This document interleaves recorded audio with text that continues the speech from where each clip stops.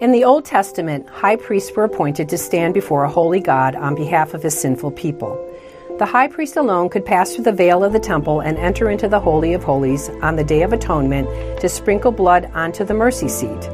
And beyond that, he had to constantly offer sacrifices for his own sins as well as the sins of Israel. These sacrifices continued day after day and year after year, and there seemed to be no end in sight. Until Jesus came to become the final high priest. Jesus is the perfect mediator between God and man. Jesus tore the veil so that we can have a personal relationship with the Father. Jesus is the perfect Lamb of God who poured out his own blood as the once-for-all sacrifice. It is clear that Jesus is the final high priest, but the most important question you must ask yourself is this: is he my high priest? Open up to the book of Hebrews as we continue to ask, why Jesus? Hebrews chapter 5. If you would bow your heads with me, please, for just a moment. I would ask if you would please pray for me to be faithful to communicate God's word. And I will pray for you to have a heart open to receive it. And yes, I am aware that that's not fair. I have a lot more people praying for me right now than you do for you, but that's just the way it goes. Let's pray. All of God's people said, Amen. Last week, Pastor Taylor preached from the book of Hebrews, chapter 4 and verse 14. A concept was very suddenly introduced in Hebrews, and that was the concept of high priest. And in Hebrews chapters 5 through 10, it's actually the biggest chunk of the book of Hebrews. This section is all about one thing. Jesus is our high priest. And with such a huge chunk, I guess the question is, why is this concept so important? Jesus is our high priest. Why does it matter? Well, we're going to talk about priest for a second. When I say the word priest, what's the first thing that you think of? Roman Catholicism, right? I think in our culture, that's where our mind goes. We think of the guy who wears all black and has the collar with the little white sticking out, and he's in the confessional booth, and he doesn't get married, and that's typically what we think of when we hear the word priest. But that's not really the way God designed the concept. The concept of priest and high priest, as we'll be talking about today, it takes us back to the Old Testament. Remember, after man had sinned, God became inaccessible. Sin had separated man from God. So by God's design, specifically under Mosaic law, a priest was to serve as a mediator between God and man. God says, we're going to make a way that this relationship can get restored, but you need a mediator to stand in between. And that is the concept of a priest. The priest would offer a sacrifice on behalf of people to deal with people's sin. And specifically regarding the high priest in the Old Testament, this is very hard for us to understand because most of us here are Gentiles living in 2023. Well, I guess all of us are living in 2023. But most of us phrase applies to the Gentile thing, right? But like what's the big deal? Well, understand that for Israel, their whole national history and identity was tied up in the temple and the sacrifices and the priests and the high priest and the Day of Atonement. That was all they knew. And now we get to the New Testament and the New Covenant, and the Old Testament priesthood is over. Because really, the Old Testament, the priesthood was a picture of the one who was to come, Jesus Christ, the ultimate high priest. And he tore the temple veil, which opened the way to God permanently. And that's what Pastor Taylor talked about last week as we got to the end of chapter 4. So we need to try to understand, church, why the Jews in this day who would have received this letter would have been like, wait. So there's no more high priest being appointed, and Jesus actually is the high priest. He's the high priest now, and he's always going to be the high priest. Like, this is a radical new concept for Israel. Like, how does that even work?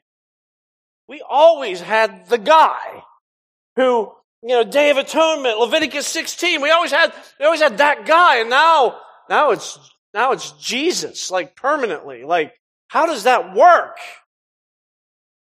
And the question is, well, what makes Jesus qualified to be the high priest, really? How is Jesus qualified for the role? Well, that's what the whole passage is about today. How is Jesus qualified to be the high priest? Because you understand, if you take a job, if you apply for a job, the first question you need to ask yourself is this: am I qualified to do this job? Would you apply for a job where you're not qualified? You need to know up front, am I qualified to do the job? Right? I have a few examples here. Some of these really might get your attention in our economy. Looking for a secondary income, need another job. Here's some examples of some jobs that have some requirements that maybe you meet and maybe you don't. But you might want to jot these down. Here's a job. It says waitress needed. Must be 18 years old with 20 years experience. I've never been great at math, but I think that job might also require a time machine. I like this next one. It gives the list of requirements, the work detail and age and all of those things. But look at the bottom. Good looking. Could you imagine the poor guy that was looking through this? Like, yes, I got this. And I was like, oh, I guess this job isn't for me. It's kind of subjective, isn't it? How about this one? Here's a job. Office admin data entry. First one says perfect attitude. Well, there goes half of you right there. And then second one, no simply off. I'm not quite sure what that means. But the third requirement says no off day to attend funeral. But I'm like, what if it's mine? The next one says no off day to go help any friends or family member if they accident. Like, don't tell me about your car wreck. I'm at work. All right? So there's some job requirements. How about this next one? This could be my favorite one. It says you will complete various applied research projects for data analysis. Strong critical thinking skills and some program experiencing is a plus. Knowledge of machine learning techniques is a bonus. Now look at this. It says note. Can you see that? I bet you can. Your eyes are better than mine. But I'm going to read it in case you can't. In the red box, it says note. This is a reverse financed internship. So you will pay $15 an hour to work here. And right now there's somebody like, that sounds like a good deal. Like, you got to pay to work? Isn't that called charity? So, job requirements. And this last one, I read this probably 3 times thinking, this can't be real. This can't be real. I hope it's real. I hope it's real. Look at this one. It says, I am quite sure most of you have seen the rather large green dragon that has been flying over northeast Oklahoma City for the better part of a week. I'm looking for someone to lure said dragon away from Oklahoma City to a more rural area, force said dragon to land in a rural area, and then slay said dragon in whatever way you see fit. No pay, dragon slaying is its own reward. Please note, I am not talking about the red dragon that frequents the area from time to time. He and I have an agreement.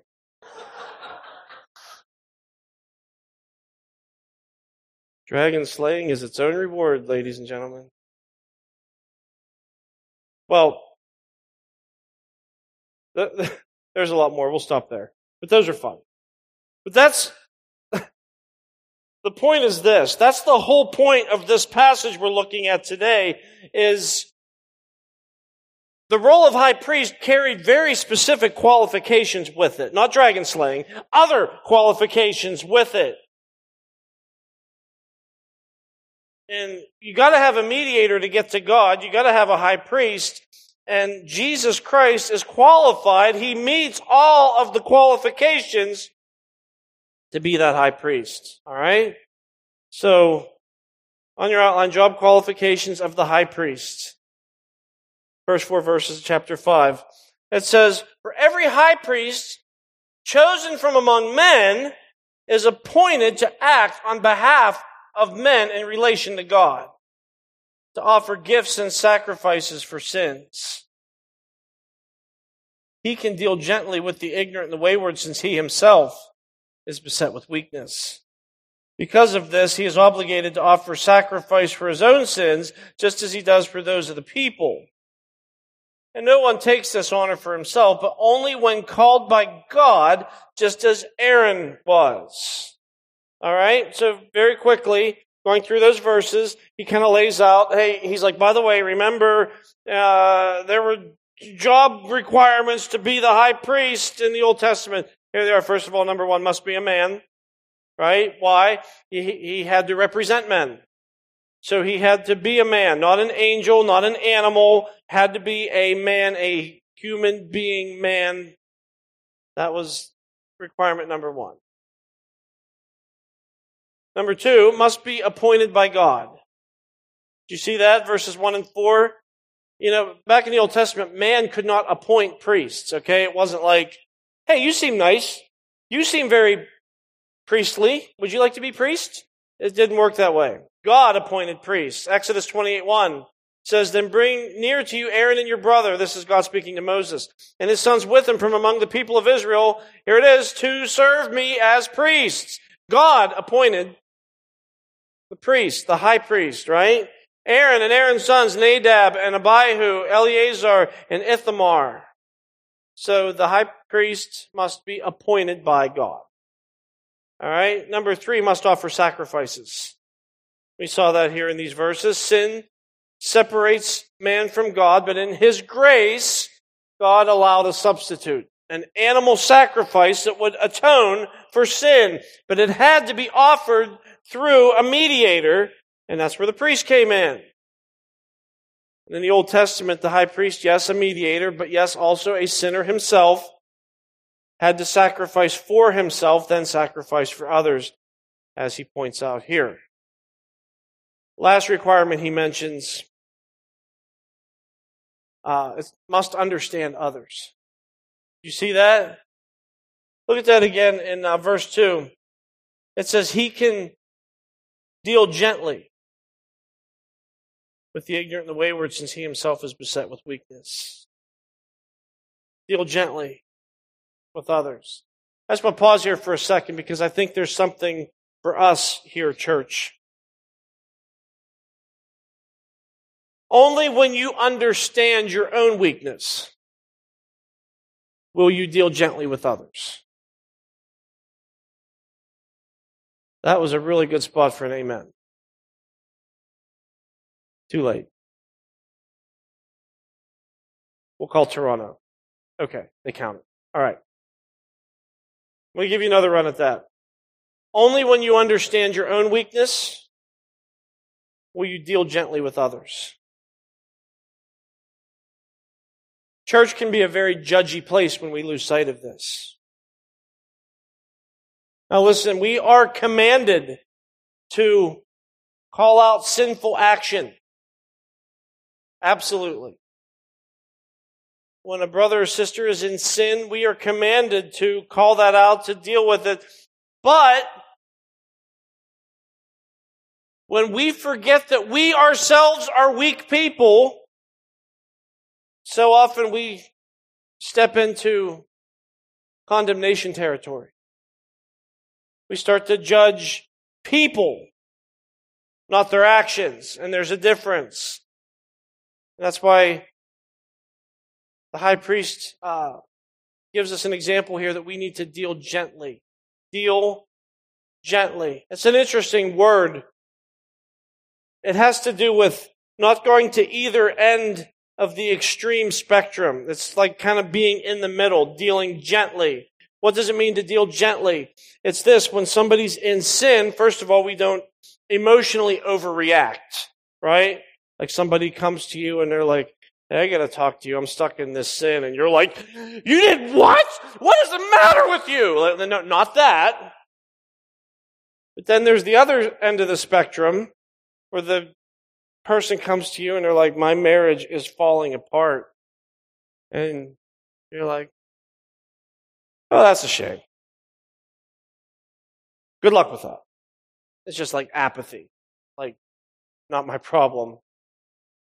Go your way. See, deal gently is in the middle of that. Like, I care. And I'm going to help you. It's putting your arm around the person and saying, "Hey, this doesn't honor the Lord. Let's get to a better place." I get it. Listen, we all struggle with something. Every single one of us struggles with something. So let's pray and let's get to work on this. All right? So those are the qualifications. And then, very simple passage. He lays out in verses 1 through 4 the qualifications of the high priest. In verses 5 through 10, he's like, let's take a look at Jesus' resume, because he meets every qualification needed to be our great high priest. Let's look at verses 5 through 10. So also Christ did not exalt himself to be made a high priest, but was appointed by him, who said to him, "You are my son. Today I have begotten you." As he says also in another place, "You are a priest forever, after the order of Melchizedek." In the days of his flesh, Jesus offered up prayers and supplications with loud cries and tears to him who was able to save him from death. And he was heard because of his reverence. Although he was a son, he learned obedience through what he suffered. And being made perfect, he became the source of eternal salvation to all who obey him, being designated by God a high priest after the order of Melchizedek. You see that? Jesus' resume. He meets the qualifications. All right, on your outline. Letter A, Jesus was fully man. Remember, that was a requirement. High priest has to be a man. Jesus, fully man. That's why the incarnation wasn't just a good idea. It was an absolute necessity. Jesus Christ had to be a man to represent men. He quotes Psalm 2, which speaks to the unique relationship that Jesus had with God the Father. Jesus is the only begotten Son. Yes, God. Yes, fully in the flesh, but absolutely unique. There was never anybody, nor will there ever be anybody on the earth like Jesus. Perfectly God in the flesh. Jesus was fully man. Letter B, Jesus was appointed by God. Do you see that? Verse 5, appointed by God. Verse 6, he quotes Psalm 110, verse 4, speaking to a unique role that Jesus Christ is a priest, but in the order of Melchizedek. And I know some of you are like, who, what? What's Melchizedek? Well, you see, the Jewish priesthood came through the tribe of Levi, right? Aaron, the Levites. You're like, well, wait. Jesus in the flesh wasn't a Levite. Jesus was from the tribe of Judah. So how can somebody from the tribe of Judah be a priest if the Levites were priests? Because God had a better plan.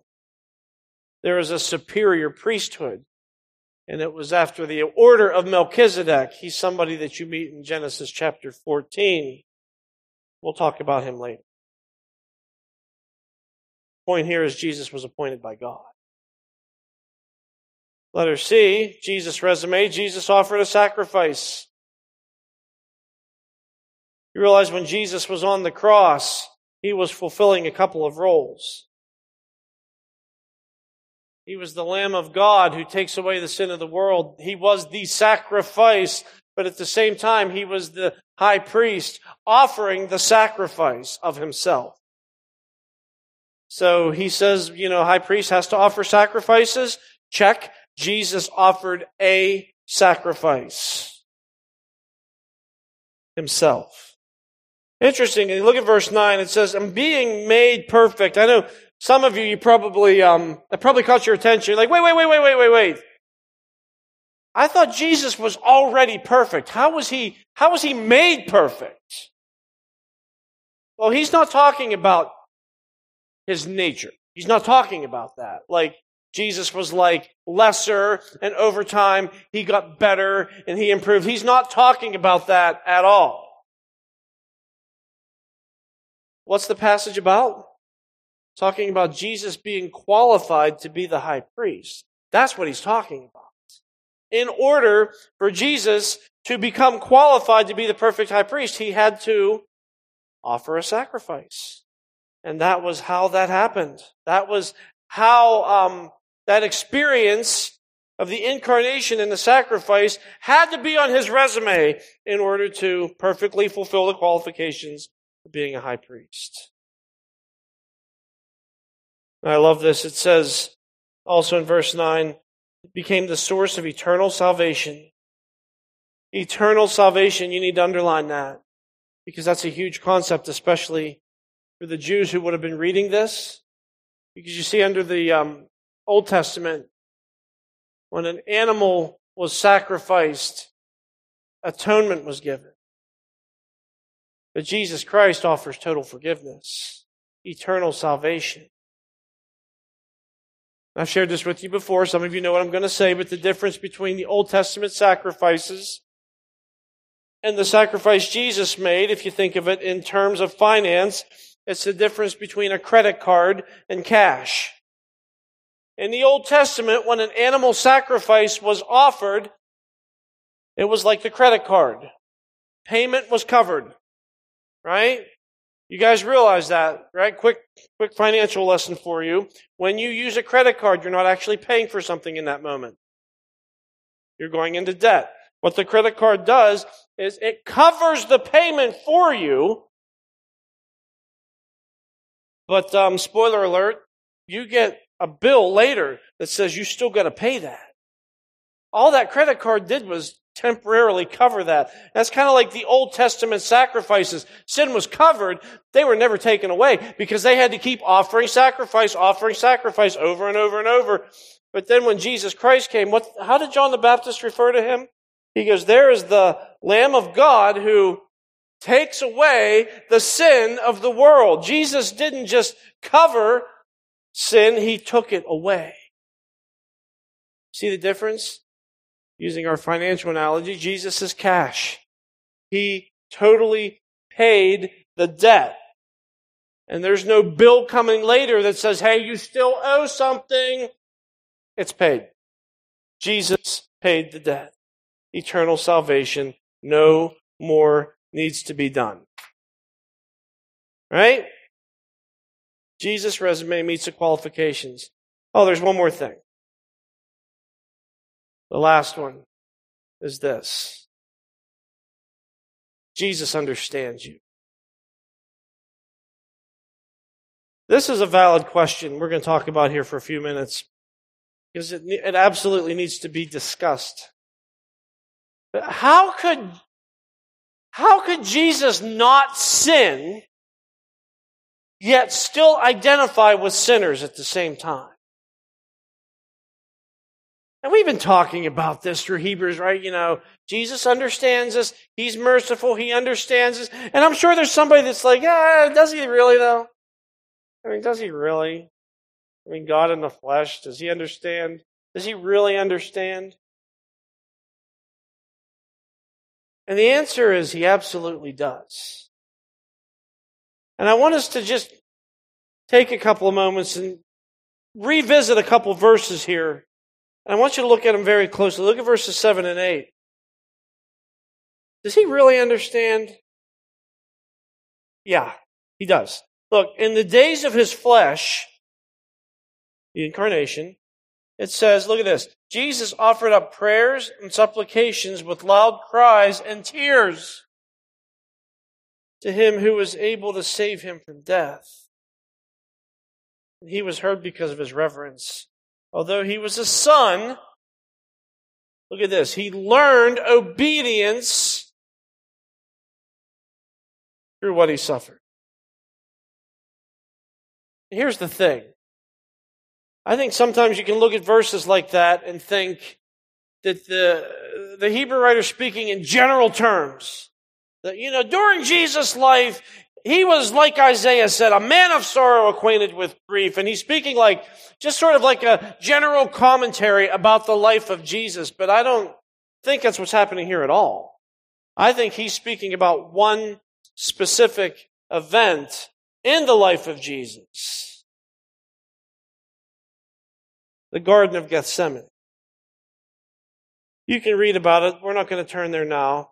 Matthew 26:36, Luke 22:39. It's a very unique event in the life of Jesus. There's nothing else like this in the life of Jesus. In his distress, Jesus asked his disciples to go pray with him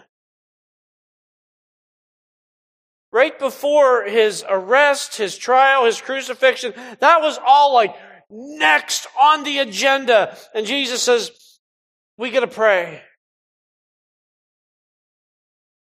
We got to go pray, man. And the Bible tells us that Jesus prayed the exact same thing 3 times. And this is it, Matthew 26:39. This is what he prayed.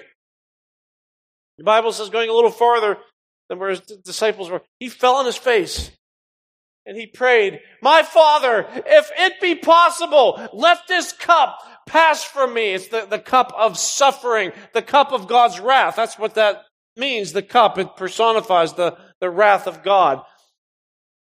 My Father, if it be possible, let this cup pass from me. Nevertheless, not as I will, but as you will. So you see, the Hebrew writer he's been saying it. Jesus understands you, Jesus understands you. And here he's saying, let's talk about one event from the life of Jesus. This one specific event shows you that even in your hardest days, even in your worst trials, Jesus understands you. And in this one event, Jesus teaches us some things that got him through. And will get you through too. So that was all the introduction. Here's the sermon. 3 things Jesus understands and teaches us about trials. Right? From the event, from the Garden of Gethsemane, here's some things that Jesus understands and teaches us about trials. This is something we all need to hear. Number 1, under this, sometimes suffering is God's will. This is a hard pill to swallow. Because this certainly doesn't wash with the health and wealth crowd. But this is reality. Sometimes it is God's will that you suffer. That's just the way it is. There's no getting around it. There's no choose your own adventure. Sometimes God says, no, it's my will that you go through a period of suffering. So in the Garden of Gethsemane, why was Jesus struggling so hard? Well, 2 Corinthians 5:21 tells us when Jesus was on the cross, he became sin for us. God was pouring out his wrath on Jesus for my sin. Jesus took my sin and your sin on himself and literally experienced all of the pain of hell. literally experienced what it means to be forsaken by God as he was bearing the wrath of God. Jesus knew that was just ahead. I'm about to suffer for the sins of the world. That's why he was agonizing over prayer. And church, listen, Jesus did that so that you won't have to. But even for you, sometimes God's will for your life leads you through suffering. And I got to tell you, I wish it wasn't so. I wish I could get up here and just tell you my opinion about things or what I think about things. And, God wants you to have a happy life. And God never wants you to ever struggle or ever suffer. And that's just not true. Sometimes it's God's will that you suffer. I wish I could take it all away from you. I know what many of you struggle with. And I wish that I had the ability to just take that away. Like this trial that you're going through right now, it's over, done. Go on your way. But part of God making you who He wants you to be means that you're going to have to fight some battles. Maybe for some of you it's your marriage. Maybe for some of you it's in your parenting. Maybe you have some adult kids that are just sideways. Can't figure that out. Maybe for some of you it's a health issue. Like, is this ever going to end? Maybe for some of you it's ministry struggles. Sometimes suffering is God's will for your life because the servant's not greater than his master, according to Jesus. And I just look at the life of Jesus and think, if his ministry included suffering, why am I exempt? Why are you exempt? Paul says in Philippians 3:10, that I may know him and the power of his resurrection. Stop right there. If he's like, I just want to know Jesus and the power of resurrection. And if I was like, all right, church, show of hands, who this morning wants to know the power of the resurrection of Jesus? We'd all be like, yes, I want to know what that's like, to raise from the dead in power and in victory over my enemies. And we all want that. You know what the rest of the verse says? He says, and may share his sufferings, becoming like him in his death. Like, all right, who wants to share in the sufferings of Jesus this morning? Nobody's signing up for that. But look, it's a package deal.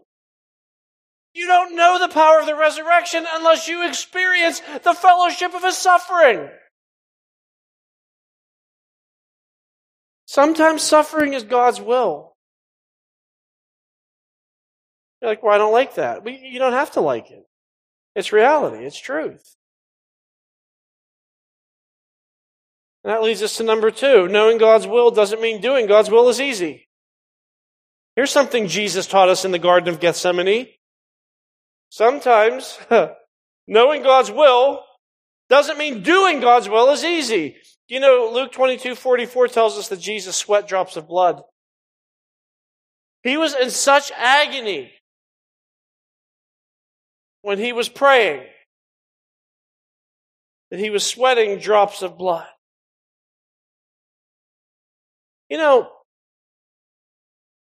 Sometimes, a lot of times, I hear people say things like this. They've had to make some decision in their life or whatever. And they say, I know this is God's will because I have a peace about it. Have you ever heard somebody say that? Have you ever said that yourself? I know this is God's will because I have a peace about it. I just want to challenge you on that. Having peace about something is not always the thing. Because in the Garden of Gethsemane, did Jesus know that he was doing God's will? 100%. Did Jesus have peace about it? He agonized in prayer and tears and blood. Knowing something is God's will doesn't take the emotion out of it. We're not robots. Sometimes doing God's will is agonizing. And it's good to know that going in, right? Wish I had. I was thinking about my own life and testimony as I was working through this. And I remember when I was called into ministry back in 95. And I wish I could tell you that God called me into ministry and I was just like, all right, God, let's do this. Shucks, if that's what you want. I present myself to you as your servant. I wish I could say that. That wasn't my testimony. But God very clearly called me into ministry, and I was like, no.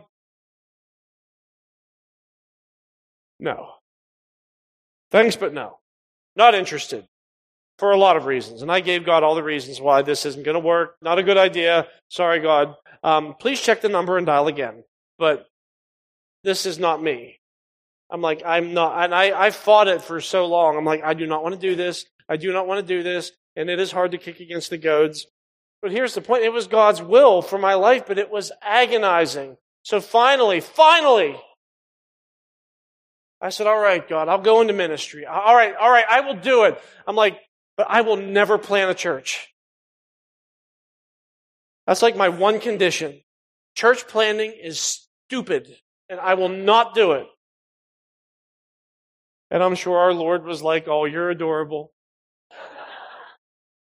Look at you telling me what you think we should do. Agonized. And I can just tell you from my life that knowing God's will hasn't always been easy. And I have to ask myself, why is that? Because I'm thinking, look, if God wants me to do something, shouldn't He make it easy for me? Well, look at the verse again. It says that, verse 8, it says Jesus learned obedience through what He suffered. Jesus learned how to obey when obeying was painful. Jesus learned how it feels to hang on when bailing would be easier. Jesus feels because He learned by experience, because His experience was suffering. And again, categorize this under things I wish weren't true, but suffering is the world's greatest teacher. True or false? Suffering is the world's greatest teacher. True. Suffering is the world's greatest teacher. You suffer, you learn. You suffer, you learn. You suffer, you learn. That's been my experience as well, right? I remember when I was a little boy, real little, my sister, out of the goodness of her heart, made me a sandwich. And I took a big bite because I was so hungry. Immediately ran to the bathroom, violently sick. What did you do? And she goes, I just put a little mayonnaise on the chicken. And I was like, It was horrific. It was a scene that I dare not describe in public. I suffered and I learned. That's why I don't touch mayonnaise. And you shouldn't either. That's not from the Lord. That's just from me. But the point is this, you suffer, you learn. That's why I won't touch it. I won't touch it. When we go to the store and my wife's like, grab some mayonnaise, I make the kids do it. I'm like, I'm not touching that. I mean, to be fair, if I have gloves on, I'll put the gloves on and pick it up with that. But even then, it's like as far as my arms will get away from my face. But the point is, you suffer, you learn. You suffer, you learn. You suffer, you learn. You suffer, you learn. Your wife says to you men, do I look fat in this? You give the wrong answer. You suffer, you learn. But to be serious, though, when you and I think back on our lives, I think the biggest lessons we learned came from a painful experience, haven't they? You suffer, you learn. And you too are going to learn obedience through your suffering. Because God is conforming you into the image of His Son. Romans 8:29. All right. 3 things Jesus understands and teaches us about trials. Number 1, sometimes suffering is God's will. Number 2, knowing God's will doesn't mean doing God's will is easy. And then number 3, here's something Jesus taught us. God's will is all that matters. God's will is all that matters. Jesus said, not as I will, but as you will.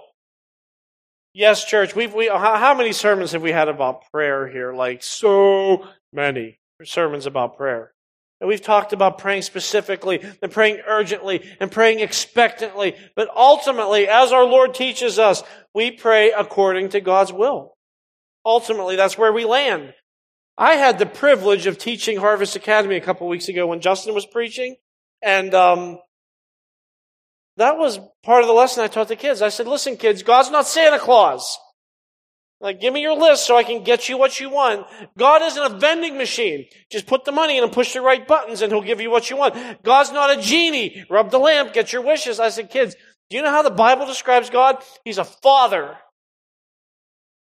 And that should shape the way that we pray. He's a father. And if the perfect Son of God prayed thus, not my will, but your will, what does that say about how we should pray, church? Look at verse 7 again. It says, Jesus offered up prayers and supplications with loud cries and tears to Him who was able to save him from death. Do you see that? From death. And I'll be honest with you, when I first read that, I'm like, Jesus prayed that the Father would save him from death? I'd be like, but He didn't. God did save him from death. He led him right to death. Well, that just shows my ignorance. I had to do a little studying. The word from here in the Greek literally means out from within. He was praying literally, God, once I get in death, please, please, please, I want you to get me out. What's that sound like? What's He talking about? He's talking about the resurrection. Jesus was praying for the resurrection. You're leading me to death. Please pull me out of death when I'm in. God, I know it's your will that I die, and I trust you. I trust you to raise me. I trust you to bring me out of death. There's something for us there, church. We say, God, I committed myself to you. God, I trust you. God, I'm following you no matter where you take me. But God, ultimately, my plans don't mean anything. Your plans and your will means everything. God, help us land there. That's this passage. Jesus is qualified. By the way, He has the job. And what I mean is Jesus doesn't need to apply to be your high priest. You need to embrace that He is the high priest. And you need to be comforted in knowing that no matter what trials you're suffering, He understands. And He shows us how to trust our Heavenly Father through. I'd like you to bow your heads with me, please. And as our heads are bowed, I would just ask us, church, who here needs a change of perspective today? That sometimes we look at the suffering we're going through as this invader in our lives, this unwanted, unwelcomed, unplanned, shouldn't be here guest that has barged into our home. When the reality is sometimes it's the very thing that God's bringing into your life to conform you into the image of His Son. Jesus showed us that we're going to suffer. But can we suffer in a way that glorifies your name, that trusts you, that rests in your sovereignty, that knows that you have a plan? Father, I pray today for my brothers and sisters here.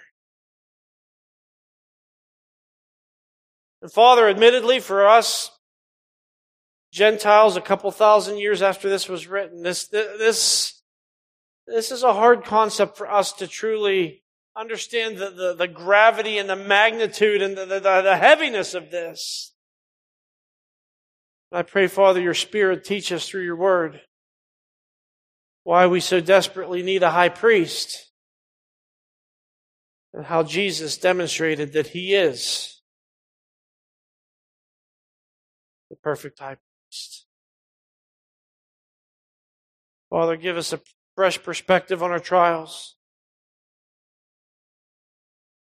That whatever is going on in our lives, Father, give us the faith, give us the strength.